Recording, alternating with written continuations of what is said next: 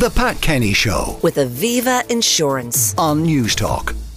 Ivan in for Pat. Well, last week on the show, we spoke to a protest outside Leinster House about creches and childcare facilities closing, and they were urgently looking for government help. Today, we're coming back to that topic of the cost and availability of childcare for small infants, and the impossibility of the situation of mothers. We're joined in studio by Michelle O'Keefe, who is co-founder of Platform 55, a group that supports and coaches employers groups on how to deal with family issues of employees. And joining us on the line is Sinead O'Moore, a mum of two and host of the Stretchmarks podcast, who recently wrote an article, The Broken Cradle, which has got a huge reaction online. Michelle, if I could start with you, first of all, who are Platform 55? Sure. Platform 55 is a 2-year-old Irish startup, and we recently came second in the Dublin Tech Summit as Best Tech Startup. So we're doing quite well, but the platform itself was built to support 55% of the workforce who are parents, and that's where the name comes from. And we're supporting them through any major life event, from fertility all the way through to menopause. But on the other side of that, and the most important part, is we coach and train managers on how to support employees through major life events, and that's typically where we see attrition. And specifically then, you did this survey about childcare, and I was shocked about this. 85% of mothers leave full-time employment. So that's not leaving employment entirely. They could go from 5 down to 4 days or whatever within 3 years of having their firstborn. There's a couple so I had 4 kids, right? And 100 years ago and all that good stuff. But I found, and I have 3 grandchildren under the age of 3. And they're both full-time working parents. And I see the difference. I find you can sort of juggle one child, but when it gets 2, it becomes very difficult. So in that statistic, do you have any other statistics to say when the second child appears, what the statistics are? Yeah, sure. Typically, as the number of children increases, the attrition increases as well. It becomes less manageable. But also, as Sinead's article stated, the cost of childcare goes up. At one point, I had 2 children in full-time childcare, and it was double my mortgage. And that's just, it's unmanageable. It wouldn't for pay families. you. Exactly. In relative to your salary. Absolutely, yeah. I personally stepped away from a full-time media career after my second child, but our research shows that 80% of women consider not returning back to the workplace after maternity leave, but 52% have to because of financial reasons. And on the other side of that, we're seeing a lot of attrition with the dads, and this is a post-pandemic trend. 1 in 3 dads are looking to change roles so they can get a better family and life balance, which they did experience during the pandemic. So we are seeing men walk as well when they're not getting the support in the workplace. Now, what about the point that into the future and into the past, it was ever thus? Like I'm 63 now, when I look back at my lifetime, there is this intense pressure in your 30s. Mortgages, it abates over time. Even though the amount is maybe the same per month, it abates. You have all the things you're really looking for: promotion, and the kids haven't gone to primary school, and it really all hits you with the wall. But my point is this, suck it up. That's just a phase of your life. You're not going to parties in your 20s. You're not doing things you do in your 50s. It is just a high stress point, and it'll always be that way. No, it is. It's a very temporary period in someone's career and in their life when they have a young family, and it is a temporary period, and that's what the employers need to recognise. They're letting top female talent walk out the door after they've invested years, maybe possibly since a graduate has entered their building, invested years in training them, and then they walk out the door in that very short period, a very short period of their life, because they weren't supported. So what you're saying is this, I have a daughter who's right in this situation. She's principal of a local primary school. And I actually see it in her face, juggling. One is aged 1.5 and one is aged coming up to 3. And I really feel her pain. So what are you saying in the case? That's a public sector employer. She has all the responsibilities of being principal as well as teaching in a small school. I mean, what could employers do different? So, well, first of all, in the private workforce, there's a lot of steps we can take to support people. There's things like role share. There's part-time work. One of our lines that we love saying is part-time isn't part arsed. You can really deliver for an organisation while you're working part-time during that really short period of your life where you're stretched.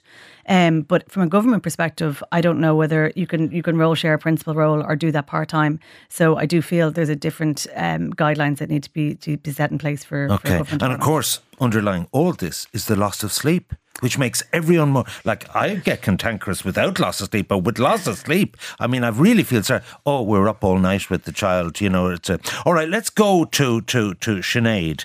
Sinead, what was the central point in your very popular article, The Broken Cradle? Good morning, Ivan, and thank you for covering this topic.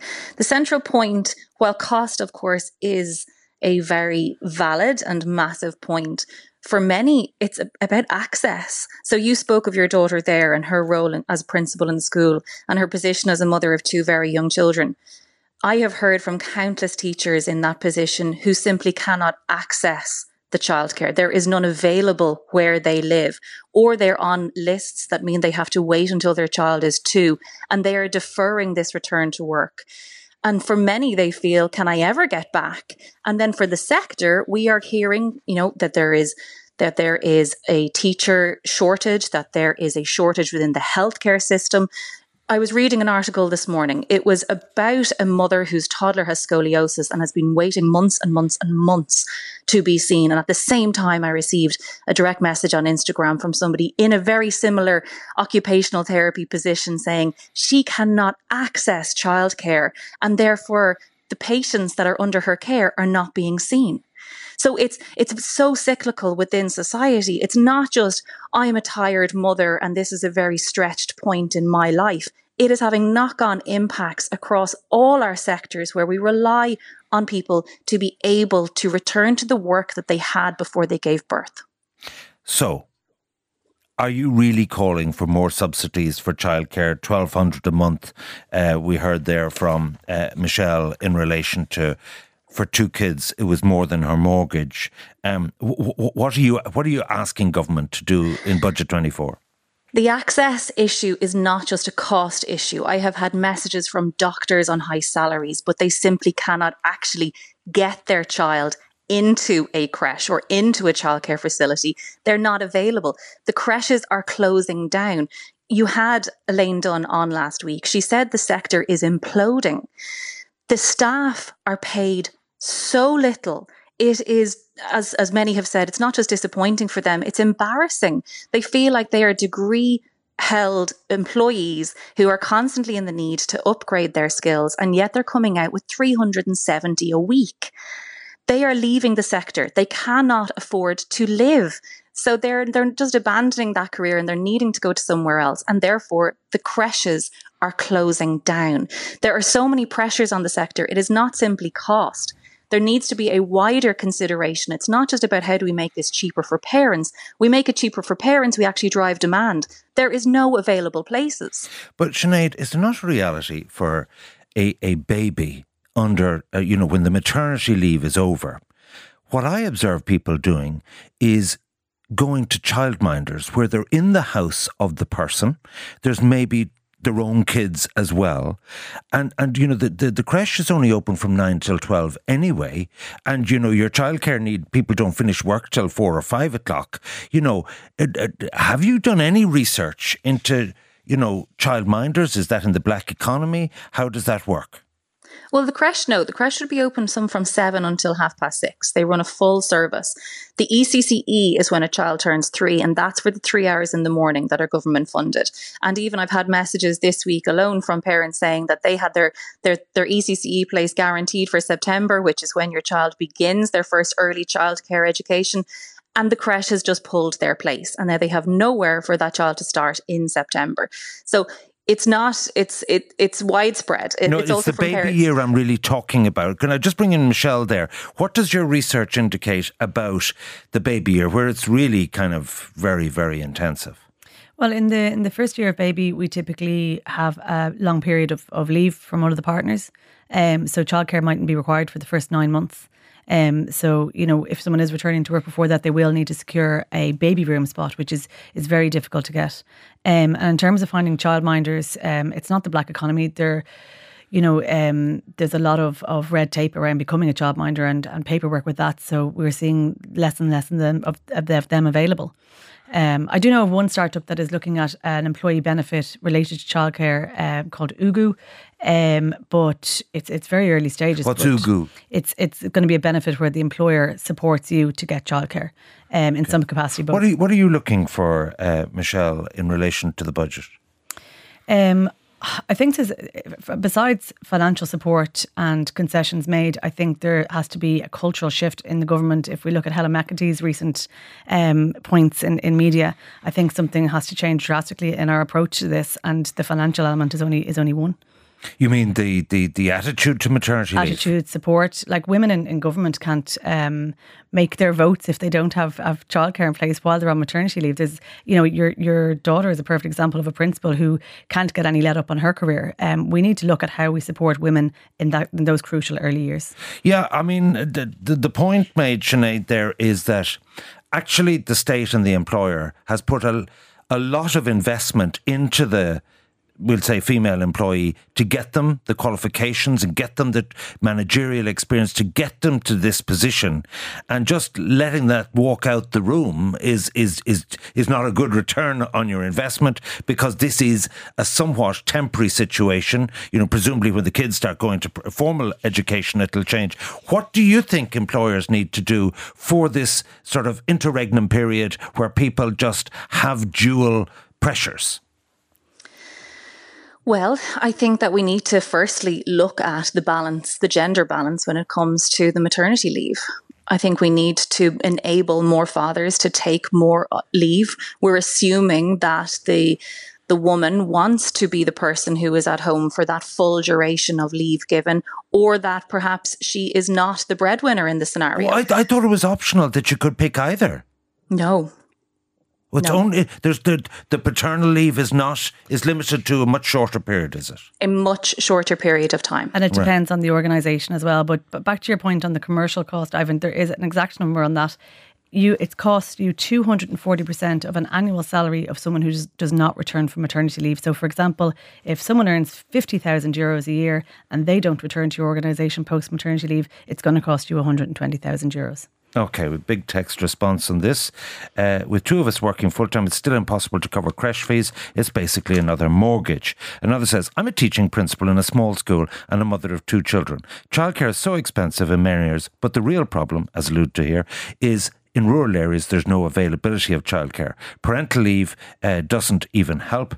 I'd be willing to take it, but I've never taken a day of my parental leave because it has taken a minimum of a week in a long block. We're not allowed to take a day leave a week, which would help with childcare. I'd like to see a reform of parental leave in the teaching sector. It feels good to hear that even teachers struggle because for a profession with shorter working days and extended leave, it should be more tolerable, which is why it's traditionally a female profession. Childminders also prefer to have teachers' kids because they have term time off too. My point is not to disrespect teachers, but to point out objectively that they do have less expense and challenges around hours than most professionals, and it therefore shows how bad the issue is becoming. So, I actually spoke to Elaine last week and I didn't quite understand, Sinead, what Elaine was looking for in the Creche Federation. Their business model seems to be broken. Like, you have all these schemes where parents can get the ECI scheme and so on, subsidies. What do you think is the aspect that the government needs to focus on to keep creches open? From listening to that piece, and I heard you ask that question, and certainly she seemed to say that she wanted the government to come with a plan, which I don't think is the solution. I think what needs to happen is that there needs to be real collaboration amongst all stakeholders. Employers need their staff back. The health service needs their staff back. The teaching unit needs their staff back. The creches need to provide a sustainable career path for the people that work and have been educated into it. What needs to happen is real, genuine collaboration and a change in attitude in government.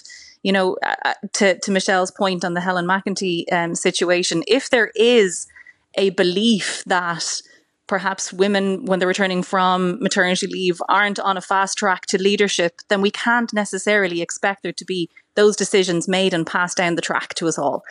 There needs to be real collaboration where all parties sit together and say, how can we fix this? Because it's not just about tired mothers at home needing a break or something a bit cheaper.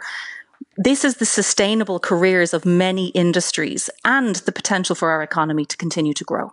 Okay, and remember, these kids will pay all our pensions, so we need to look after them. My sincere thanks to Sinead O'Moore and Michelle O'Keefe of Platform 55. The Pat Kenny Show. With Aviva Insurance. Weekdays at 9 a.m. on News Talk.